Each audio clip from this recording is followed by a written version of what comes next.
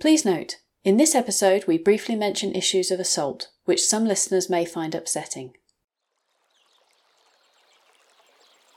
All the way down, these people have been associated with important historical events. War of the Roses, Gunpowder Plots, the most appalling rape and rogue. Welcome to 100 Years, 100 Objects, stories from the collections of Lancaster City Museums. My name is Rachel Roberts and I'm the Collections Registrar for Lancaster City Museums. In this series, we're celebrating 100 years of our museums by looking in depth at 100 of our favourite objects and the stories that they can tell.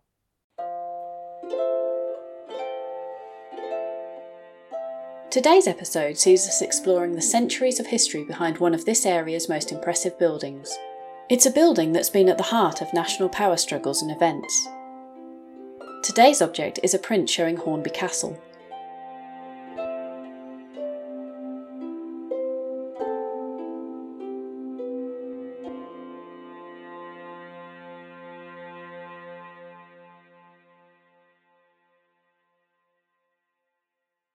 The print is actually a page taken from an 18th century book called Lancashire Rivers, so it measures only 18 centimetres by 13 centimetres.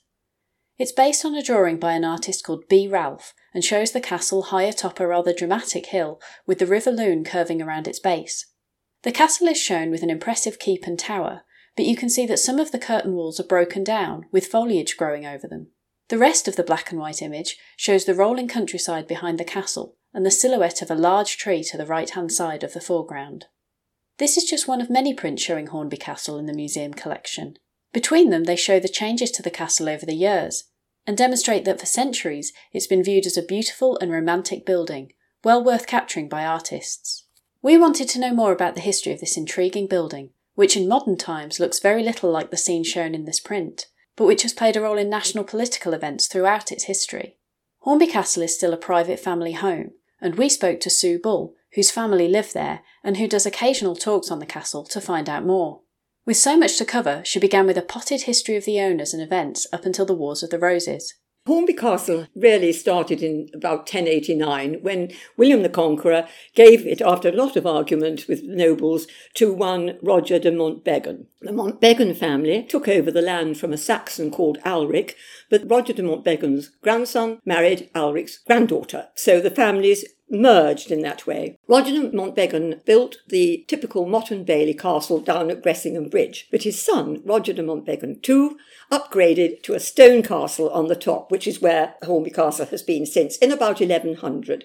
Not much of that remains except a few foundations which were discovered at various stages. Roger de Montbegon III was the biggest of the bold bad barons you could possibly imagine.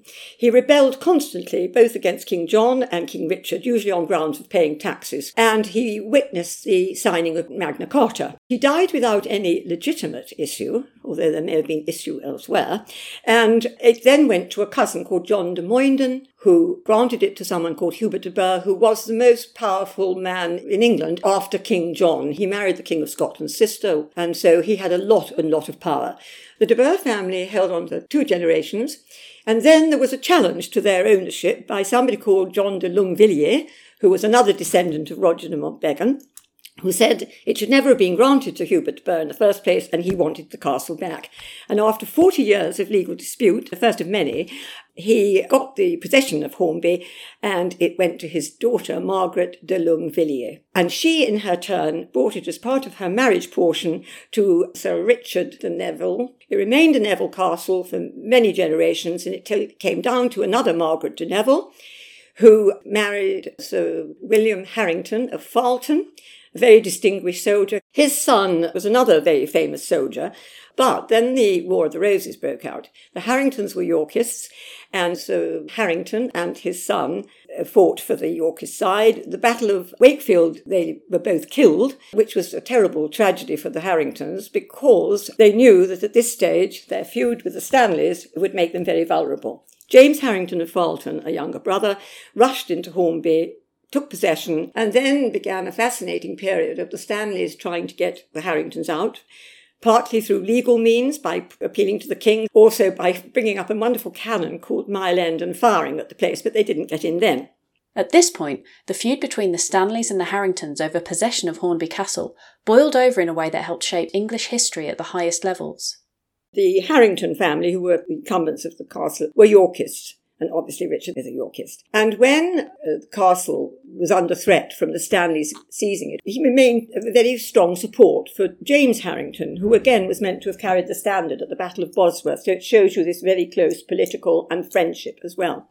All the time, as I said, the Stanleys were trying to get Hornby and kept requesting the king, Edward IV, to hand it over. He only handed it over because at that time his own position was very insecure, the king, and he needed the support of those with the biggest private armies, which of course was Stanley, not Harrington. So he ordered eventually the castle to be handed to the Stanleys, who moved in, and the Harringtons had to go away. When Richard III became king, the Stanleys were very anxious about their possession of Hornby because they thought, with Richard being such a strong supporter of the Harringtons, he may well boot them out. And at the Battle of Bosworth, he should have won on grounds of strength. He had a much better army. In the middle of the Battle of Bosworth, he got separated from his own army, and that was when the Stanleys saw the gap and broke their word to Richard that they would support him, charged down, and he was killed. The Harringtons really had no hope after that. But the interesting thing about Richard III is he spent so much time here.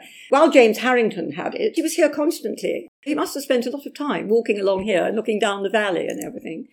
But this wasn't the only national event that Hornby Castle and its residents played a part in. It was also a Hornby Castle resident who brought down the Gunpowder Plot. The first Lord Monteagle, Sir Edward Stanley, was a great friend of Henry VIII. There was then the second Lord Monteagle, third Lord Monteagle. And third Lord Monteagle's grandson was William Parker, who was a lucky young man because he joined the Essex rebellion against Elizabeth I. Essex got his head chopped off. His father paid £5,000 to save his son's head. And he was then recalled to Parliament by James I. And there's a strong suspicion that he was actually planted as a spy amongst the plotters, because it was very odd for him to suddenly turn Protestant when he was an ardent Catholic, and he had had his head saved. Nobody knows, there's a lot of arguments, but the interesting thing is that he was very much connected to the plotters. His sister, I think, was married to a plotter. Guy Fawkes was a neighbour and often came. He received a letter, nobody knows quite whom, but it's suspected of his sister, warning him not to go to Parliament. He got this letter, handed it over to the spymaster, I think it was Salisbury. Immediately then it unravelled. And what is interesting is that he got a large sum of money and a pension for life for his services rendered, which again, you can make of it what you will.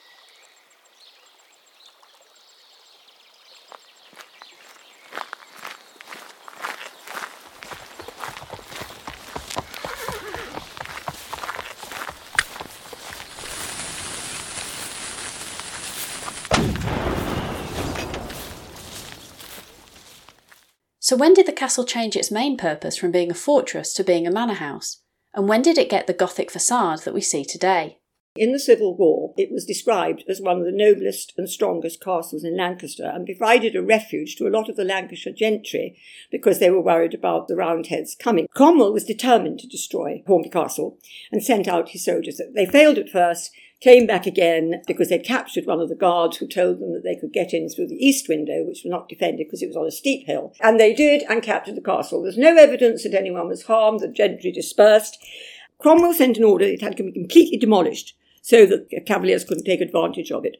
But they got interrupted and didn't finish the job, which was ironically done by the Duke of Hamilton, going down to Preston to help Charles I, who destroyed it so the Cromwellians couldn't take advantage of it, and he just left the keep. And it was left like that. Fifth Lord Monteagle couldn't afford to put it right, sold it to somebody called Robert Earl of Cardigan, and he and his grandson did very little, and then they sold it. 1713 to Colonel Francis Charteris, and it was he who built the Georgian mansion around the keep.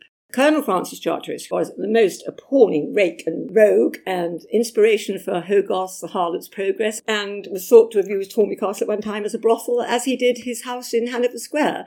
He got away with this terrible lifestyle because he had so many influential friends. One serving girl took him to court and sued him for rape. She couldn't have done it herself. So she must have had some very big, important backers who wanted to bring Charteris down. And at first he wasn't worried because he just paid everybody off. But the jury found him guilty. He was sentenced to hang. But his son-in-law, Lord Weems, came to his rescue and organised a petition with all these wealthy people like Robert Walpole to get him off. Not out of any love for his father-in-law, but because his estates would have been forfeit, in which case the family money would have all gone. So they got this petition and got him off. After that, it was inherited by his grandson, who was equally unpleasant, until it was then sold to John Marsden of Wellington, who began to make sketches of turning it into a Gothic mansion, but it never got completed. One of the biggest and most important legal cases, of which they think Dickens based Bleak House, took place in the Marsden period of his will. There was a lot of suspicion about a codicil that had been added with undue influence involved. And there was this great lawsuit, which took 10 years, whereby the heir at law, Sandford Tatum, challenged the will. Everybody read it every day. Nobody knows, but it's interesting that Bleak House did appear 6 years after this amazingly public lawsuit. Sandford Tatum eventually got it. It went to his nephew, Pudsey Dawson, a banker and businessman. So Pudsey Dawson really put the Gothic extension on. Pudsey Dawson eventually died. It went to his nephew, Richard Pudsey Dawson, who found the house so mortgaged because you don't build castles on the cheap. So once again, the house was terribly mortgaged and Richard Pudsey Dawson wished to sell it. To give us some of the more recent history of the castle, Sue told us about the wealthy industrialist who came to town one day with the purpose of buying the castle. John Foster owned the Blackdyke Mills, typical Victorian industrialist. He introduced many new ways of making textiles and was a very successful businessman. And when Hornby Castle was put up for sale, he came over to purchase it. And there's an interesting anecdote because on the day of the sale, the local neighbours had gathered and were saying, oh, this rogue is coming from Yorkshire with bags of gold, they said. Not at all the sort of person we want. When the day of the sale came, the Castle Hotel was full of all the people coming to Nosy Parker. And a man came in and said, could he have something to eat? And the landlord said, well, yes, he said, but you'll have to have it here because the dining room is full of all the people who've come for the sale. And as this man got up to go, the landlord said to him, well, happen by tonight I may have a new master. And John Foster replied, yes, and happen by tonight, he said, it may be me. He renovated the castle. When he died in 1879, his son William continued the building works, adding a larger kitchen area and enlarging the servants' quarters. In 1881, William was appointed High Sheriff and he held his sheriff's breakfast on the 9th of July at Hornby Castle. He had 300 guests in the castle itself and 1,500 in marquees in the grounds. 600 gallons of beer and 40 large cheeses were consumed. He then left in a carriage procession for his grand entry into Lancaster. Crowds lined the road all the way from Hornby to Lancaster, cheering wildly as the procession passed, and if some of them had some of the beer, I'm not surprised. He died in 1884, and his son Colonel William Henry Foster inherited. He built a new gateway for the north side of the castle and a new wing on the northeast side. Huge staff, house and gardens, hot houses grew pineapples and exotic fruits. Typical heyday for a Victorian country house, and was much admired. After the Colonel's death in 1908, Hornby devolved to his son Henry Cyril Warnford Foster. He dismissed most of the staff as he felt that as a bachelor he had no need for such a large household, eventually moved into the Castle Hotel. Meanwhile, the castle remained empty for 14 years, until 1939 when it was bought by Sir Harold Parkinson. And today, it is a private residence. Like all old houses, especially Gothic ones, Hornby Castle is rumoured to have a ghost. Before she left, Sue told us about the castle's spooky story, and finished by telling us why she finds the history of this intriguing building so fascinating. The ghost is meant to be Lady Harrington, who was the widow of Sir Harrington killed at the Battle of Wakefield. A Victorian story went around that seeing the body of her son and husband coming back, she was so distressed that she threw a baby off the keep and she was disconsolate. But historically, she was past childbearing age and there is no missing baby. Many Victorian stately homes, as they became sort of gentrified, like to have a ghost. There are many country houses where a serving maid or somebody threw a baby out of a window, so I think that can be discounted. The best story is actually recorded in a Lancashire dialect poem called The Hornby Park Mistress. It's about a young girl called Margaret Bracken, who was found pale and wan and distressed one morning. And she told her mother that she had met the ghost of Lady Harrington, who'd led her over hill and dale and up the river Lune, and she was exhausted and fell into this terrible state in the morning. The history of Hornby is not so much an architectural history because it's been destroyed so much, but all the way down these people have been associated with important historical events. For example, Edward Parker, Gunpowder Plots. Lord Monteagle's father, he was one of the commissioners who sat on the trial of Mary Queen of Scots. So can you imagine what they were talking about at dinner? Thank you so much for taking the time to listen to this episode of 100 Years, 100 Objects. There's lots more to listen to in episodes where we discuss everything from streams to stained glass windows.